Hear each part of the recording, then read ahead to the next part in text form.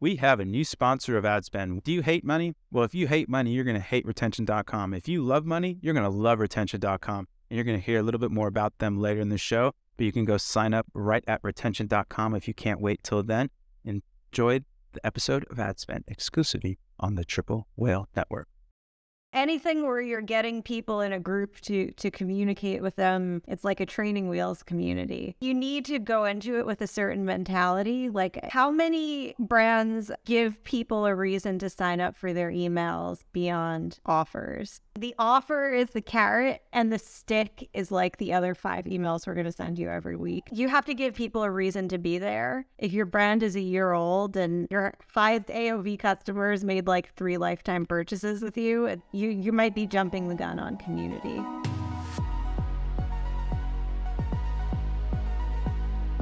Three, two, one. All right, folks, welcome back to your favorite D2C podcast. No, you did not tune into the wrong podcast. Ash is out there conquering the world. Shout out, just got into Walmart. I actually believe he's in Mexico right now doing some stuff for his wedding. So we can't got to keep the trains on time. So I brought in somebody near and dear to my heart, biggest brain I know in marketing, Saunder Schroeder. Saunder, welcome to the show. Thank you for pinch hitting for Ash Balwani. The drip is not as good as Ash's, but the background is better. So it balances out. And then, as always, we brought in one of my favorite humans, a criminally underfollowed Twitter account, Alex Greifeld at HeyAlexP. Just incredible newsletter, incredible build big brain thinking. We're going to get into a lot of interesting things today, most specifically LTV, retention, brand building. And then I might actually throw some luxury takes your way. I've been on this really interesting luxury kick, and I know that you did a lot of work with high-end fashion brands in the past as well. So we'll get into all of that stuff. But before that, how are things? You just had a kid. Life is good. You look wonderful. Thank you. And thank you for having me. I'm really excited to jam on some of these topics. And, you know, things are going great, a little bit crazy, but generally good. Oh, I love that. Well, let's just jump right in. So tell me your thoughts on LTV. You have a really interesting take on essentially people's LTV is, for the most part, baked in at the first purchase. Can you expand on that thought? Yes. So LTV is one of those great terms where it's said a lot, but there's no universal definition and everyone's talking something different. And I've done a lot of retention work with different brands at trying to basically break customers into buckets to understand what are the things that drive LTV. And if you're working with a mono brand e-commerce business, what you'll often find is that around 70% of your customers make one purchase, like they never come back. So you have the other 30% that's really generating your above average LTV behavior.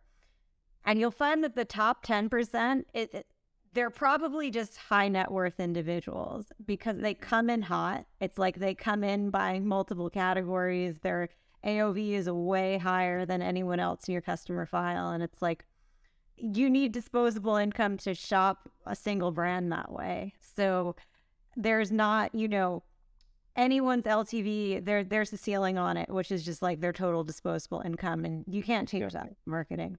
So when I say it's baked in, I mean, that's a big component of it. Yeah, I actually spouted this hot take at Shopify, and I didn't shout you out, so criminal of me. But I totally agree. I think there's a certain aspect. I think there is 2 levers to actually move LTV that I think are still aligned with your thesis. 1, people make more money, which is still aligned with your thesis. And then 2, subscriptions, where a subscription is a much different purchase than a one-time purchase, because a subscription, the way I think of it is you just have to generate enough value for that person not to get mad enough to cancel. Whereas a purchase, you have to convince that person to purchase every single time. And so I know you're doing a lot of really interesting things in retention marketing. But before we jump into that, how do you think of segmenting your customers? Like, what buckets are you putting people into? So I think about segmentation in a few ways that are actually pretty basic and straightforward. At first is you look at all of your new customers. If they're in the top 50% in terms of AOV and UPT, you should really be like going hard on post-purchase marketing. So let's say, you know, your AOV for the whole business is $50 and your UPT is like 1.5. If someone's coming in at $75 and 2 or 3 units per transaction, you need to be like emailing them frequently post-purchase, potentially following up with them with direct mail, potentially even with a human outreach for the top bucket of those customers. And then you need to be really thinking about your offer post-purchase, because they're basically like your highest probability of becoming really valuable customers. First purchase is a good predictor of future behavior. So that's one segmentation framework I use. And then the other is just number of lifetime orders. Typically, your customers don't become loyal until their third or fourth purchase. And loyalty is another great term that's like flooding around really frequently and never defined. But I like to define loyalty as an average customer has a greater than 50% chance of coming back and buying again versus churning. So that typically happens at purchase 3 or 4. So like say within the email file, I like to break it up into prospects, what I call the nurture phase, which is pre-loyalty customers, and then loyal customers. And you'll find that there are the merchandise and the messaging and the offers that appeal to each of those groups most effectively are going to be different, because essentially they're at different levels of buy-in. It's like when your customers are loyal, they're totally sold on you. And so you get more complex and you can feature like a greater variety of categories, but everyone else is just kind of like, they may have purchased from you once, but they're feeling you out. Yeah, I really like that. What are your thoughts, Saunder? Yeah, I love how you break out those segments. Super smart. How do you find the right mix between providing value in those email offers versus just providing an offer or really pushing people to buy a product? You know, it really depends on the business and what their objectives are and what they're comfortable with. Like my background, I've worked at like really elevated luxury brands who are reluctant to give any kind of offers, and I've worked at outlet businesses where there's a ton of margin padding baked into the purchase, and it's like they just do tons and tons of offers. So if you're like, I want to get paid back on my acquisition investment ASAP, honestly, like there's probably not a ton of incremental benefit in thinking about hyper-personalized offers versus just like running a different offer every week. But that said, it's like when you're thinking about your ladder of tactics, that's like your last resort tactic. It's like your broadest last resort tactic. So it's, if I was trying to build a brand and sell it in 10 years, I wouldn't be doing that because I'd want to let my acquirer do that. That's going to be a value add for them. I love that. Me too. Yeah, that's super smart. So in terms of that, then so you're saying I bucket. So I guess let's just do a little hypothetical. So we have a brand that has, say, 5 or 6 SKUs. I guess because the SKU count also determine kind of the offer level, right? Because most brands only have like 3 to 5 kind of hero SKUs, unless you start to get into apparel and stuff where segmentation and inventory starts to become a big thing, right? Where it's, I want the thing, but I don't have the thing to sell you. But so say you have like a 3 to 6 SKU store. What are you thinking in terms of like a retention program there? So you get somebody to buy. Like, how are you measuring? Because we have like these little Sankey diagrams in Triple where I like to say the first purchase, you're basically you go on a date. The second purchase, you're engaged, and the third purchase, you're married. Kind of similar to what you're thinking in terms of that loyalty. Like after that third, fourth purchase, that person's pretty much bought into the brand, which is a great place to be if you can have some sort of subscription product again. But if your brand doesn't lend well to subscription, like apparel and stuff is very, very difficult to get people on subscriptions. What are some other levers that you pull in terms of retention? So you said direct mail. like something like Post-Pilot. You've seen some success with that. You like that for kind of like your higher end customers, or do you blast it out to everybody, or like how do you give me some more insight into how you're segmenting the actual offer mechanics and then overlaying that to the segments? Got it. So the first thing I'll say about brands with a limited SKU count, there are brands with a limited SKU count who also don't have an inherent, I guess, kind of like a tendency for people to subscribe or replenish. And in those scenarios, I think before you start talking about retention tactics, you should talk about assortment expansion. Like there are certain brands who hit a ceiling and marketing isn't the answer. Like merchandising and assortment strategy is the answer. Putting those aside, I love that. I like to, typically a brand, no matter if they have more than like 3 or 4 SKUs, they'll have a hero SKU and supporting SKUs, or they'll have something that has a higher repeat rate than the rest of the assortment, or brings in higher value customers than the rest of the assortment. It's kind of like the habit forming products versus the supporting products. So you have like your habit forming products, and I'm not talking about, coffee necessarily. It could be something that people just really love and buy again and again. You want to figure out what those are. And so essentially you have your VIP product audience offer. That's one funnel. That's like your highest touch, highest investment retention strategy. Potentially even your deepest post-purchase offer.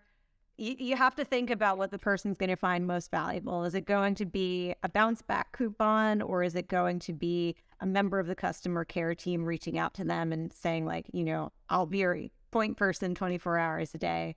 So you have the VIP bucket. Then you have people who come in through your habit building category.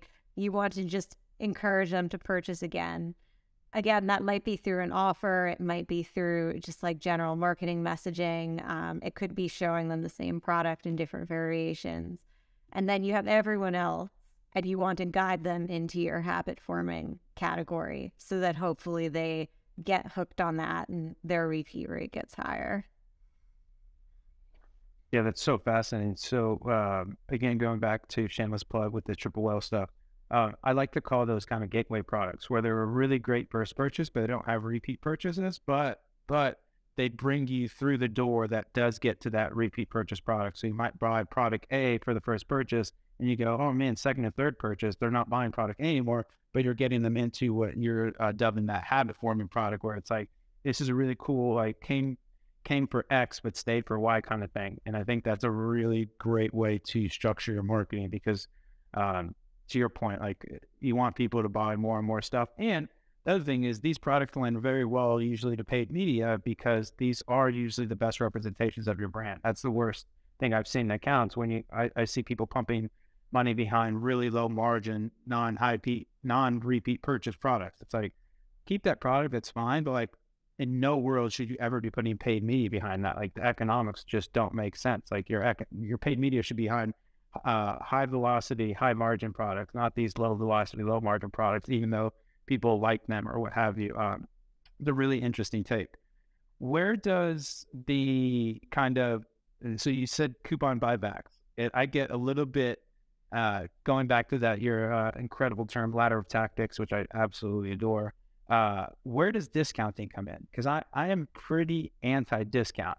Like my thesis is a lot of times very rarely are people not buying because the price. It's just the catch-all kind of easy thing to say where it's too expensive or it's too much money for me versus, I don't see the value that this product is actually giving me, but I don't want to say that, so I just say price. How do you think of discounting? So I used to be rabidly anti-discount, and I think coming from the retail world, it's like your products have like a 3 to 6 month shelf life, even though like your clothes, they don't go bad. They're not eggs, but you still have to, discount them and move them out at the end of the season. I've kind of changed my perspective on that because, it just works. It's like there's a certain, TJ Maxx is a $1 billion company for a reason. It's like there is actually an audience who shops for discounts. It's like going to the casino for them, but they don't feel like they're doing something wrong. It's like the thrill of going in and seeing what products you're going to find at what discount is like a dopamine thing, and it's like a form of entertainment. It's not even about the brand or the product or the category. It's about like, ooh, look what I got for $8 today. That's a business model, and like I can't knock it. But when I'm thinking about maybe you just have to be really thoughtful about discounting, because discounting broadens your audience in a really like low lift and predictable way. And, you know, when you start doing it, it's hard to stop doing it. So I think it's reasonable to use discounts to incentivize customer behavior, but you should reserve it for like your highest leverage opportunities. And that's usually getting people from purchase 1 to purchase 2. Like that's usually the biggest bottleneck in retention for every brand. If you, I think discounts can be effective, but you just can't get in the habit of using them to get yourself out of all of your problems. I love that. One quick comment on that, Robert. Oh man, I don't even know how long ago it was. 8 years ago, I oversaw marketing for a marketplace. We had about 5 million email subscribers. We normally had a pretty good hypothesis of what we should put in our daily and mid-afternoon email, just based on popularity and what was selling in the mornings. But if we couldn't decide what that was, we would lead with the product that had the biggest discount at the top of the email. And it always became the top selling product for that exact reason, because everyone wanted the best deal for that day. So totally, I don't know, saw that case study. I'm very curious on so you gave a great TJ Maxx, kind of like the Ross example. How do you think about that if you are a luxury brand like a Louis? Yeah. Of course, Hermes. Yeah, Hermes is massive. LVMH is going through the roof. And like there's a whole great podcast called Acquire. They just did a whole, Bernard Arnault is the richest man in the world, first non-founder as well, which is kind of mind-blowing. But there's just a different playbook for luxury. But let me put a pin in there, because I do want to explore that. But I want to just play devil's advocate, because I'm super anti-discount, but I do take your point that there is a time and a place. But I think that is also, and again, if you guys listen to any of these podcasts, you know, I'm a super job to be done maxi.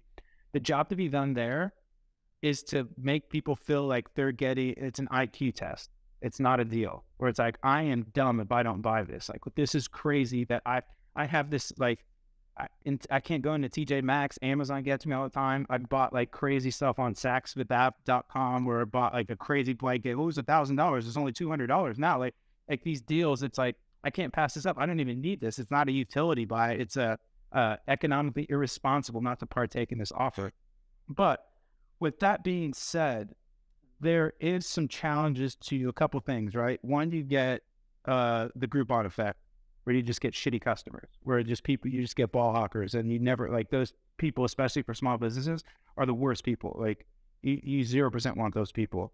I think in apparel, you can kind of do it in an interesting way, because you do, like, I think fashion is one of the hardest industries ever, because you basically have to reinvent the demand without having any really utility vectors to improve on. Whereas like tech is really easy, right? Like, go look at my iPhone, it's faster, the camera's better, et cetera, et cetera. There's all these kind of utility vectors that you can actually improve on. Where fashion's like, a shirt's a shirt. And not only do you have to say, hey, this shirt is awesome, but then like 6 months later, you're like, that shirt's not that awesome. This shirt is actually awesome. And like, it's really challenging to have to generate that demand. But I think the Groupon effect, and then you get kind of a chilling effect as well, where people start to wait for the discounts. And so you see this a lot in September and October, where it's like, Black Friday's coming up. I'm just going to make my big haul on Black Friday because I know they're going to discount, et cetera, et cetera. What would you push back, or like, how would you push back on those 2 points? So I think, again, it's incredibly business specific. Careful. If you're really trying to build and preserve brand equity, then I agree with you. Discounting just erodes it. And if you have to do it at the end of the season to clear out inventory or once a year to clear out inventory, then you just have to be really thoughtful about the don't use it as a huge acquisition lever, and be thoughtful about how much you're working things down. That said, it's like you're building brand equity, but like to what end? You really have to be thoughtful about that. Like, I guess, and you're right. If you're selling things at 50, 60, 70% off, that's a total Groupon effect where you're bringing in customers who are never going to buy from you at full price. And the higher your full price, the greater that disparity is going to be. So, yeah, I mean, it's a authority issue. I think what makes it even harder is, you're a brand and you're trying to keep your growth momentum going and rolling along. And it's kind of like you're looking at all of your options, and discounting is usually the one that has the highest probability of paying off the fastest. It's not just a philosophical conversation. It's like what are my capabilities and how much cash do I have in the bank kind of conversation. So that's why I'm a lot less strict about it, or I'm a lot less dogmatic about it, because in real life, it's like real life comes and smacks you in the face sometimes. Yeah, I would agree with that. I think there's 100% to your point of business specific, right? Like, what are the goals? And then to your, I think it's so eloquently put, where like brand equity is essentially the ability to make somebody want to buy something. And so like with that, like, how do you leverage that brand equity? Because if you have a ton of brand equity, but people aren't buying, like, you're starting to get some cash flow issues. You're starting to get to some economic quagmires where it's like, okay, let's discount. But then all of a sudden you're discounting yourself into like not being this premium product anymore. And so now you're competing on price. And whenever you compete on price, you're dead, unless you're like a Walmart or somebody that has actual economies of scale where you become the price setter, not the price taker. And that's very rarely a D2C company. Like, they're just not at the scale to say, hey, I'm going to buy all these transistors, but I'm only going to pay X amount for them, sell them to me, versus like you're essentially a price taker usually in D2C. So I really do appreciate that take, because again, I'm not anti-discount. I just feel like the short-term wins can sometimes be at the detriment to long-term gains. However, like, if you're dead, the long-term doesn't matter. Like, there's the whole economic stuff. We're all dead in the long run, right? And so I think, to your point, it's a very big balance that you need to tread lightly. But I have seen just people that have great businesses kind of have that short-term cash game, but then what? Mm-hmm. And then, like, essentially I'm price anchored down to I'm always getting 20% off, et cetera, et cetera. And it's not, again, I think it's more of a value generation thing where how can you make sure that these people feel like they're getting the value for the product? And then my last pet peeve, and then I'll jump to the luxury stuff, is what are your thoughts on discounting for your best consumers? So like VIPs and stuff. So like, this used to break my brain when I would audit accounts, and people are like, okay, cool, we're going to send our top customers for Black Friday, Cyber Monday, 30% off, or our best deal. And that would absolutely, like, it just broke my brain, because you're going to send the people that have, like, to your point, probably high net income, probably disposable income, and you're going to ask them to buy your product at the deepest discount when they don't even need it. How do you tackle that? So I think sending your best customers your deepest discount or some kind of clearance offer is not, you shouldn't be running clearance. Like, if your business is healthy, nothing should be at 70% off unless your business model is like TJ Maxx and Ross. Right. So Net-a-Porter, I know if you spend, it's almost like the Sephora loyalty program, where if you spend a certain amount, they're like, okay, use this promo code whenever you want. You'll get 20-30% off your entire order. I think that can actually increase purchase frequency and get you to a place where your best customers are spending more than they would have otherwise. You need to back it up with merchandise they actually want to buy, or else it won't work. But I think it almost becomes like a bragging rights thing for people. Like, I'm a Sephora. I don't know what the highest rank is, but I think for Net-a-Porter, it's like EIP. It's extremely important person. That's what they call it. It's almost like an add-on effect of being part of like the secret discount program. There are ways to get your best customers to spend more. I think you always have to hold out, test loyalty ideas, because that's the only way to know if they're actually driving incremental spend. No, I like that. I do think there's, to your point, I'll back off my super anti-discount, where I think there are points to what you said earlier where you can incentivize people to get past a certain milestone that, if people get to a third or fourth purchase, like they're going to be super in. And like you can use that to say, hey, we just released this new thing. Because that to me is more exciting, where it's like you get exclusive offers, quote unquote, versus deep discount. Because again, these people don't need the discount; they get value from the prestige of being in this really core group of people. So you get access to this. You get to talk to the founder, Alex, on a call. You get there's other incentives that I think you can do versus just price points. But I do take your point. The other thing too that Saunder has a bunch of experience with, as well as myself, is bundling or giving free high margin products away. So there's this huge perceived value, but then there's this really low dent on the business. So you might say, okay, cool. If you do buy this amazing thing, you buy $100 or $200 of concealer from Sephora, we're going to give you this really fancy brush that makes it easy to put the concealer on, that's worth $30 or $40, when in reality this cost me $1 in margin, or in COGS, excuse me. But you're seeing this as a $20 or $50 gift or something like that, where it's and on top of that, why I like it that much is because it empowers you and enables you to consume the product more. Yeah, I think gift with purchase can be really powerful. It's something that it often works better as a loyalty tactic versus a nurture tactic, because it's 100%. Yeah. But yeah, I agree. What else you got to add on the discount, Saunder? Have I beat the dead horse? Are you going to send me a post-purchase offer for 20% off? No, this is good. I like it. It's just getting me thinking. I love the loyalty. I think one of my big predictions for this year is it feels like this year will be almost the year for community marketing. I don't know fully. That's a great term. Yeah, I think we're starting to see people dabble in it with Circle, Mighty Networks. We've seen it with Facebook groups, but I feel like that more only works with an older demographic now. Is there anything, Alex, that you're seeing on that community marketing front? And I don't think it needs to be within a separate community per se, but anything around community marketing that you're seeing?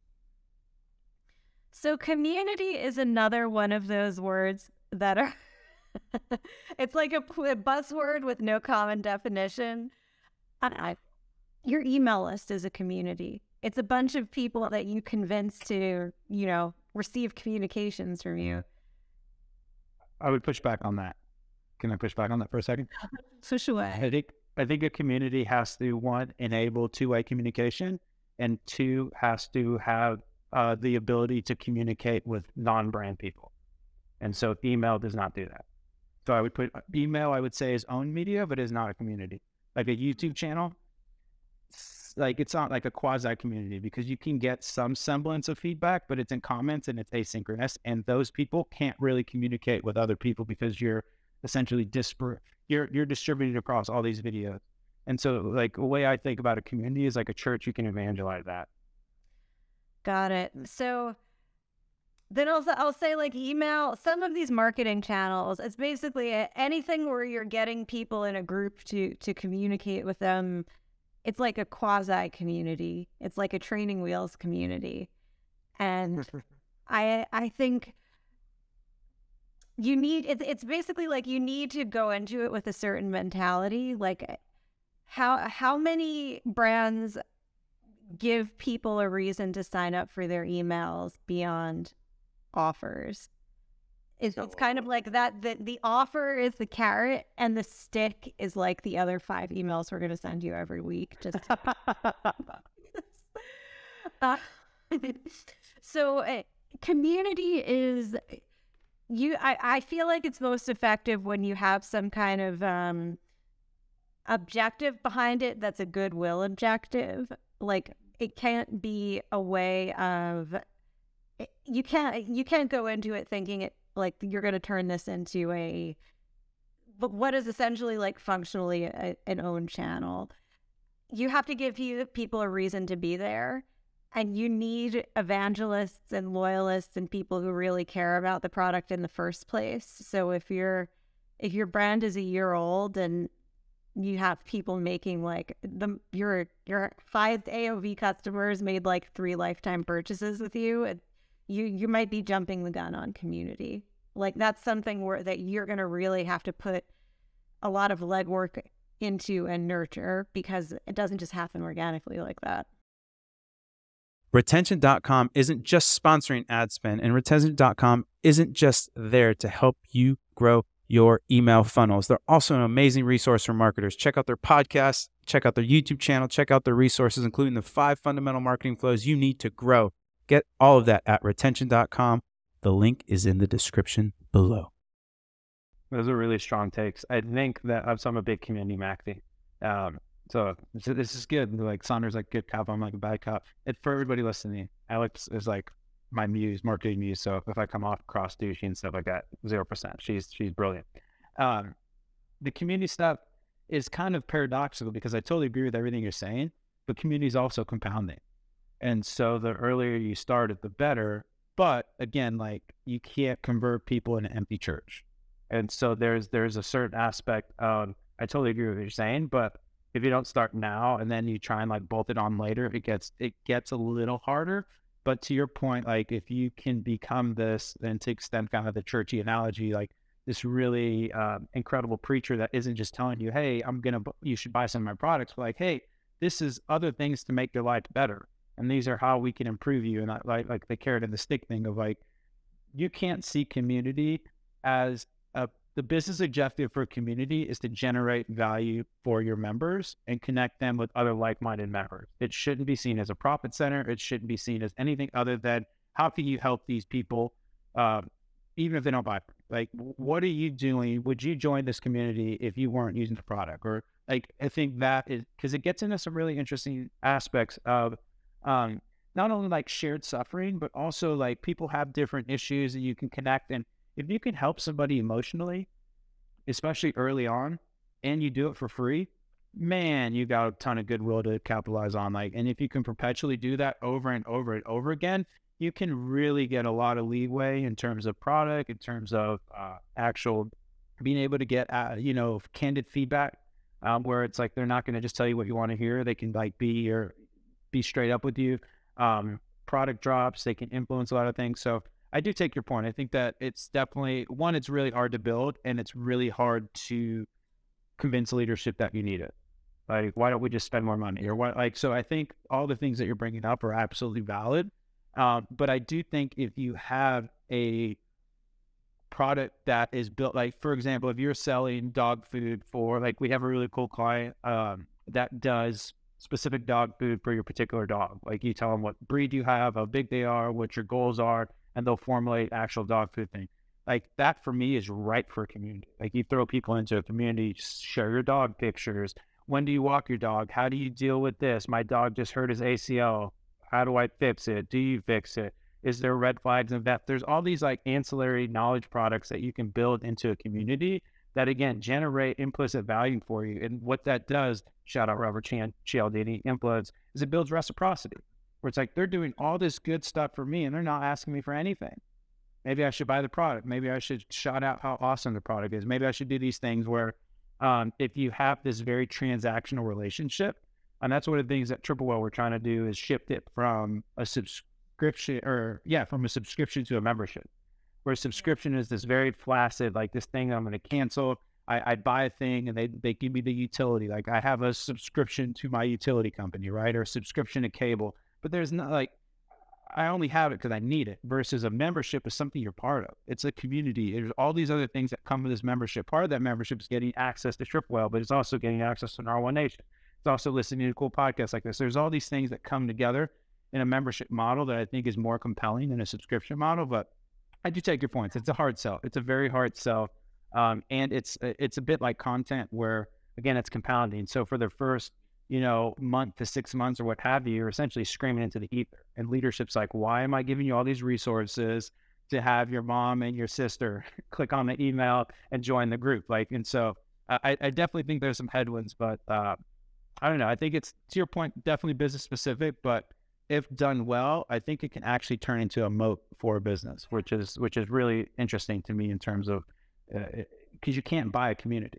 You can buy all these other things. I can spend more money on ads. I can buy better products. I can talk to I could deploy capital in all these other ways to get instant impact. You can't buy a community. Same ways, it's really hard to buy content. You can kind of sort of buy content, but really at the end of the day, content is really about driving a destination. I know they're going to have the best content, so I go there. That's really hard to just buy. I mean, outside of, yes, you can acquire sites, et cetera, but again, it's not that kind of direct line thing. But anyways, I'm kind of ranting here, but I all your points are very valid, but I do think people should explore community when necessary, because it can be this really interesting pathway to, I like, would you call it community marketing? Would you call it, Saunder? Oh, that's aligned. Yep. Yeah, it's a little fluffy, but we'll see where it goes, Well, especially if you have a charismatic founder or somebody that is some sort of personality that you can drop in there. Because what's interesting, sorry for all the triple well references, but what's interesting in terms of Narwhal Nation, 55% of the messages are actually DMs. And so it's just people connecting with other people, which I think is really when the inmates are running the asylum kind of thing. I think that's when your community is really kind of peaked off. But I'm on the Narwhal Nation channel. I will plug it. There's a lot of good information in there. I think every good brand needs to figure out a way to add value that goes beyond simply pushing people to buy. Community, in my perspective, it makes the most sense where it's something you're using every day or every week that gets really integrated into your life, and something where you'd be proud to associate yourself with other people that use the thing. So B2B products, yeah, that makes that's a natural fit. Dog food, stuff that has to do with your kids. Peloton had that really big Facebook community for a long time. That totally fits the bill. But if you're some kind of product for some embarrassing ailment, or a toilet plunger, you shouldn't be diapers. Try to. I don't know. There's probably another way your brand can add value. Yeah, no, I think that's a fair point. Again, everything is gray. Greifeld, see what I did there? Come on, Saunder, trying to keep up, baby. There's definitely some gray areas there, but I think it's something that the reason why I like it is at the beginning, one of the challenges when you're growing is you concentrate too much on lagging indicators, and lagging indicators you have no control over. Whereas leading indicators, something like, hey, post in a community, get a community, start a newsletter, these things you can put these actual leading indicators to not feel like you're failing constantly. If you say, I want to make $1 million this year, that's great, but that's a lagging indicator. How are you going to get there? And what are the building blocks that you can focus on that you can actually control versus just concentrating on these lagging indicators? And so, no, I totally take your point. But one thing to add too that I think is interesting with this community marketing is, I love that term, by the way. More or less Mr. Beast has built an empire on community marketing, right? So he more or less built his community first. Look at what Logan Paul and KSI have done with Prime. You see so many, now obviously they're influencers, and I think there's a fine line between influencers and communities. You look at the NFT space though, that's just people buying artwork, but they're man, the NFT Discord channels are insane. And it's crazy how much loyalty and community is there, but they, even before they launch, it's they go in and build this community before launch. So I think it's great at any point. Early, I think, is great. Late's great. I just think there's so much opportunity, and I think it really like builds into that entire LTV conversation. Yeah, I guess just to put a pin in that, I think at the end of the day, for community, it needs to be one, sincere, and it needs to be customer centric, and it needs to be value generative. Like if you don't have those three things, don't start it, because if not, it just starts to get into this really weird place that it feels like a money grab, where it's like, oh, I'm just trying to get money from this other place versus keeping it transactional. You ready for some questions? Oh yeah.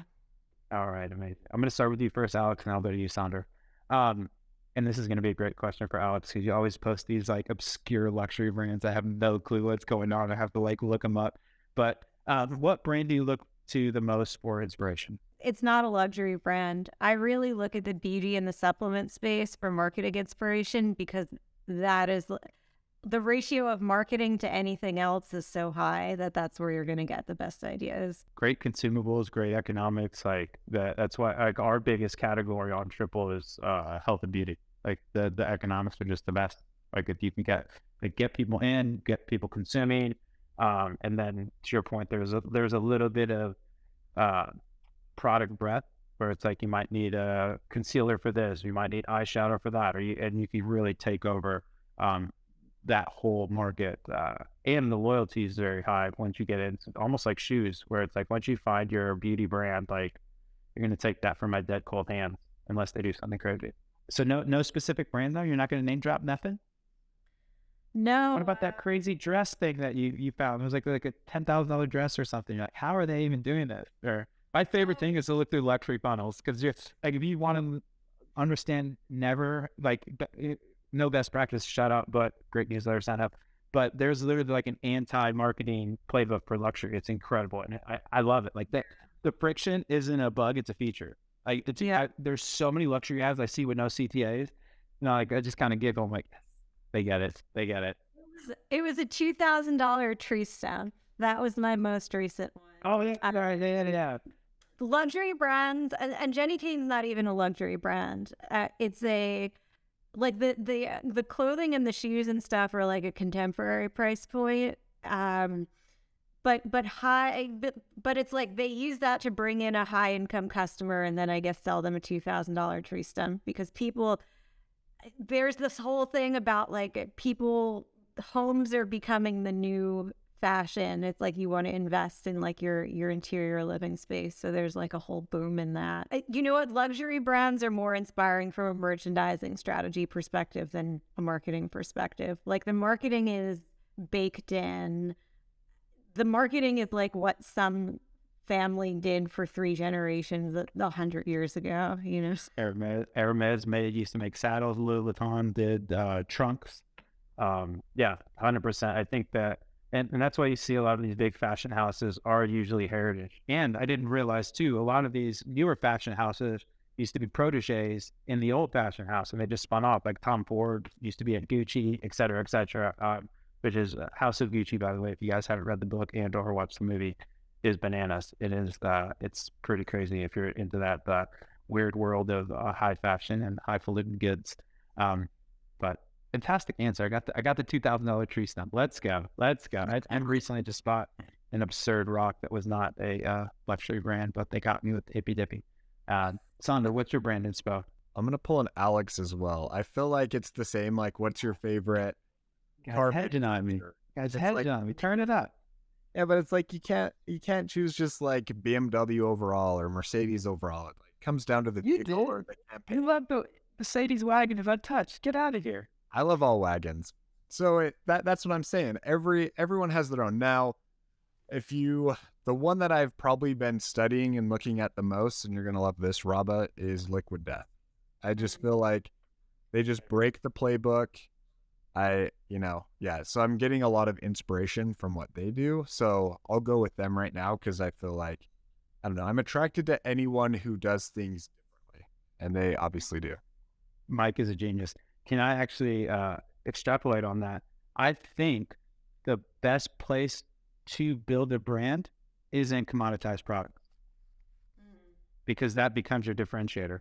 You think of luxury, again, there's a difference between a premium product, like maybe like a Coach bag or something, right?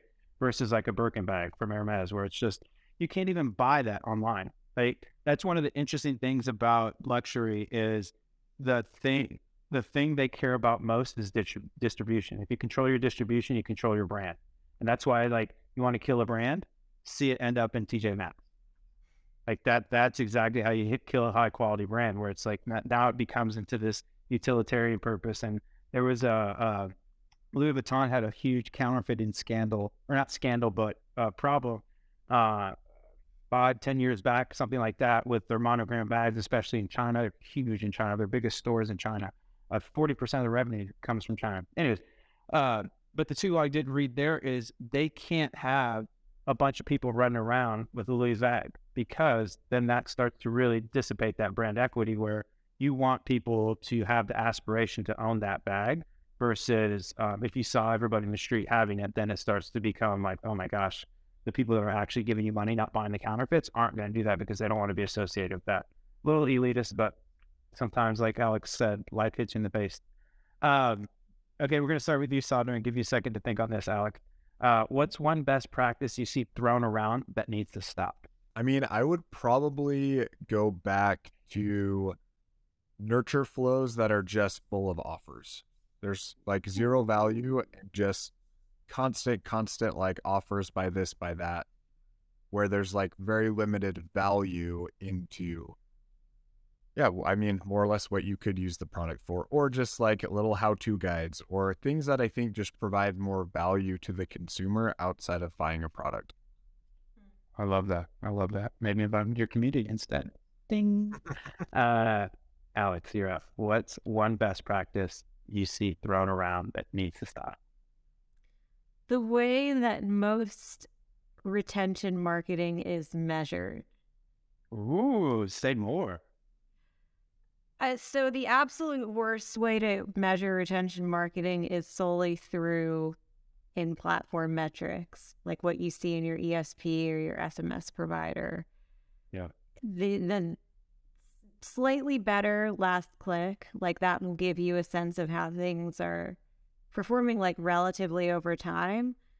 And it's a way to compare one campaign to another, but it doesn't help you. Basically, like if your product is good and your brand isn't broken, some amount of your customers are going to come back and repurchase, even if you don't market to them at all. So the lift that marketing creates above that retention rate is what you need to be measuring. And it's hard. It's like there's no out of the box tool to measure that. But if you're solely chasing KPIs that you get out of Google Analytics or like your ESP, you might be actually making things worse than doing nothing. Ooh, hot takes. It's I had a friend in university, and he ended up taking a test, and like somehow he did so bad on the test that it would have been better off to the end grade for him just not to take the test than actually take the test. So I think that's very analogous to what you're saying. What is it? The Hippocratic principle? At first, do no harm. And so if you're going to do harm, just don't do it and let these people convert anyways. I love that. Okay, I'm going to start with you, Alex, and I'll go to you, Saunder. Are you using AI in any of your marketing right now? And what AI, if you are using it, and what's the use case? I'm not, because there's nothing I need to iterate that rapidly. Like I don't need it to write. I'm going to piss so many people off. Like a model who says I eat cheeseburgers all the time. And that's on fire. I just don't need, I don't struggle to get inspiration or to start off my writing. Knock wood. Like it's not something I feel I need. So I haven't used it for like content, and there's nothing in my consulting world that I need to iterate enough where that would be, helpful for me. So no 0 to 1 issue with you. It's all just carve out the time and let's do it. Yeah. Shout out to the artist's way. That's how I credit that to being able to just go from 0 to 1 pretty consistently. I'm not hip. What's the artist's way? A book or Yeah, it's a book, but it's like a 12-week program where you're supposed to write 3 pages every morning when you get up, and they give you prompts to write around each week, but then you're also supposed to, like, ideally you do it with a group of people and you kind of meet each week and like talk through it, and it helps you Community. fun block. Yeah, it is a community. No, I love that. The Artist Way. I need to check it out. I did a 30 for 30 with Dickie Bush. That was absolutely transformative in how I wrote, and just there's a lot of self-limiting beliefs that I think a lot of people have with writing, where it's just like getting it done. So I think that's one of the reasons why people not as enlightened, such as yourself, have some really excitement around AI, where they can get some 0 to 1 ideas. Because I think 0 to 1 ideas are really interesting, but 1 to N is really where a lot of the money's made. Saunder, what do you're hip, you're all into the tech.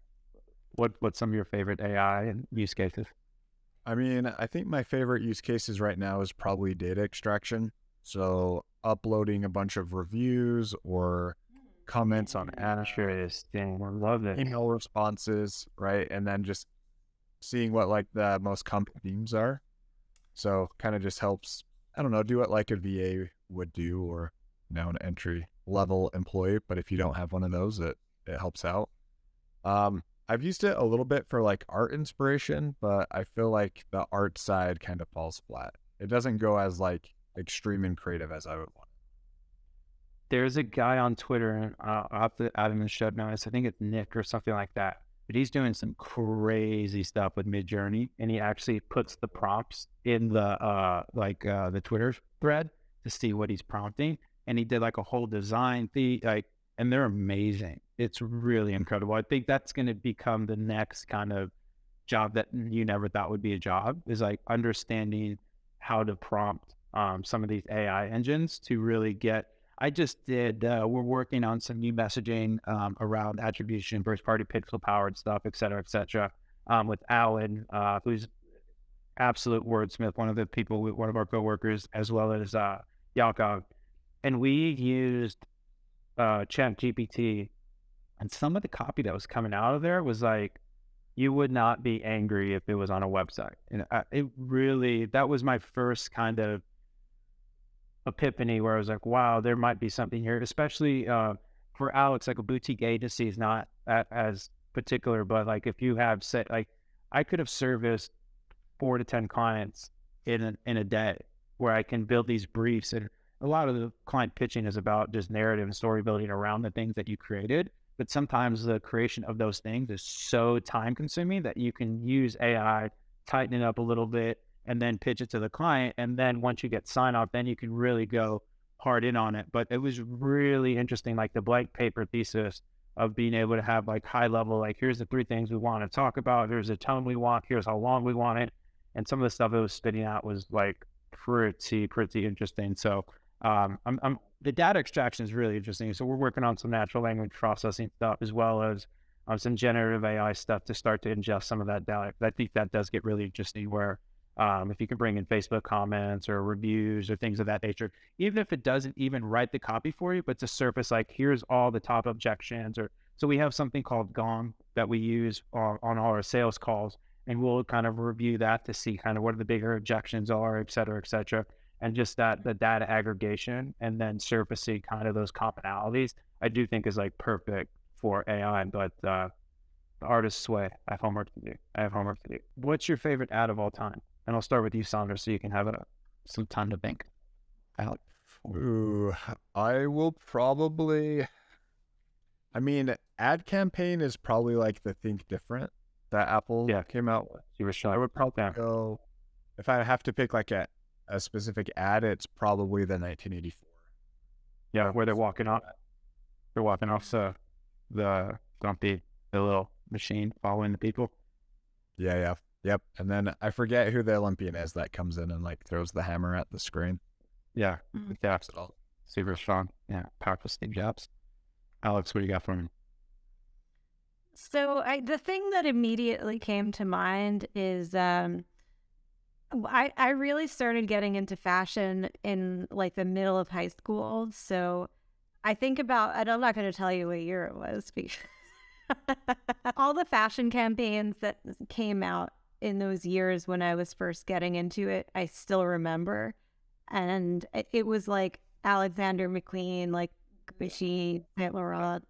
it was kind of back before the publishing industry totally collapsed. So the campaigns, and honestly, it was also before like Instagram really exploded. So the campaigns were a lot more risk taking and creative and like almost like movie posters. And I still, I still remember them. Have I bought from any of those brands? Probably not. Brand diffusion. Is it still? I heard that's in trouble. But you can still buy. Yeah, they've never been profitable. If they go out of business, they'll cry because it's like half their closet, but they're still economically irresponsible if you don't buy some of these things. You're like, what? How is that so cheap? Yeah. No, I love that. I love that. I think I don't know if you guys, I'm old, so you guys probably don't remember, but the Google Glass ad where they parachuted in the Google Glass into the Moscone Center, and then they ride the bike, and then they give the Google Glass to Sergey, I think was one of my top favorite ads, where it was just so ridiculous, over the top. Some of the OG automobile ads, I'm a big David Ogilvy guy, and some of those where copy used to be, to your point, Alex, where just a medium dictates the advertising, and copy used to be really, really prevalent, or really, really good, because it was so important. I know you're up against it, Alex, so where can people find you? Are you taking clients? How do they subscribe to know best practices this time indoors?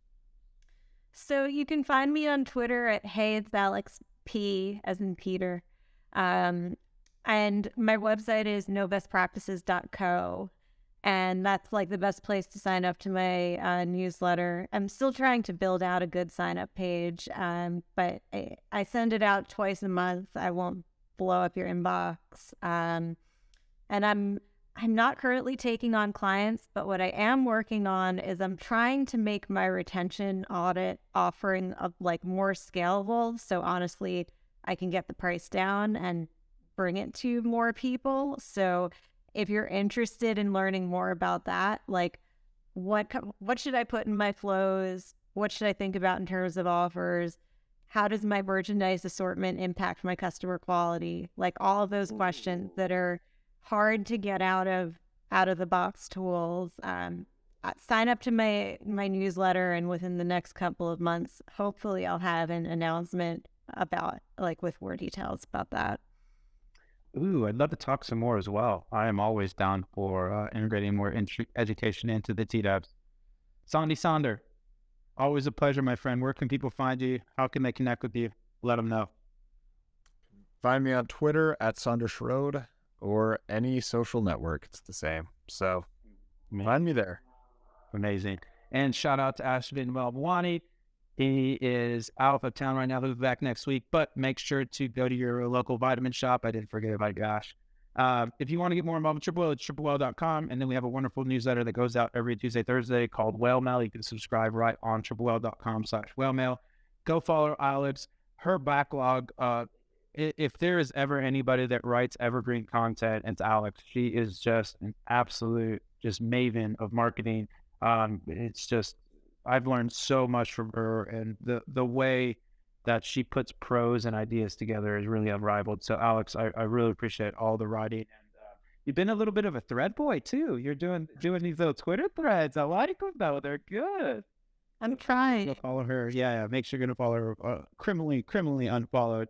And then we'll try and bring the retention program she's doing to the T-Dubs as well, because I'm sure it's going to be absolute heat. Alex, thank you so much for the timing. Saunder, thank you so much for pinch hitting. You absolutely crushed it.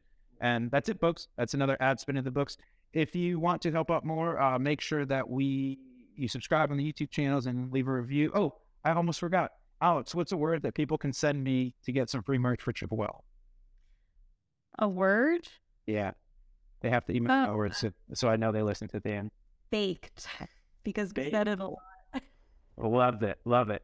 All right. So message me either on LinkedIn or the Twitter is Baked. I'm at Robert Ray Hill, and same on the LinkedIn. If you message me that, I'll message me your address and your size. We'll get you some merch out. Again, thanks so much, everybody. We really appreciate all of the awesomeness, all the support, and we'll see you on the flip. Bye-bye.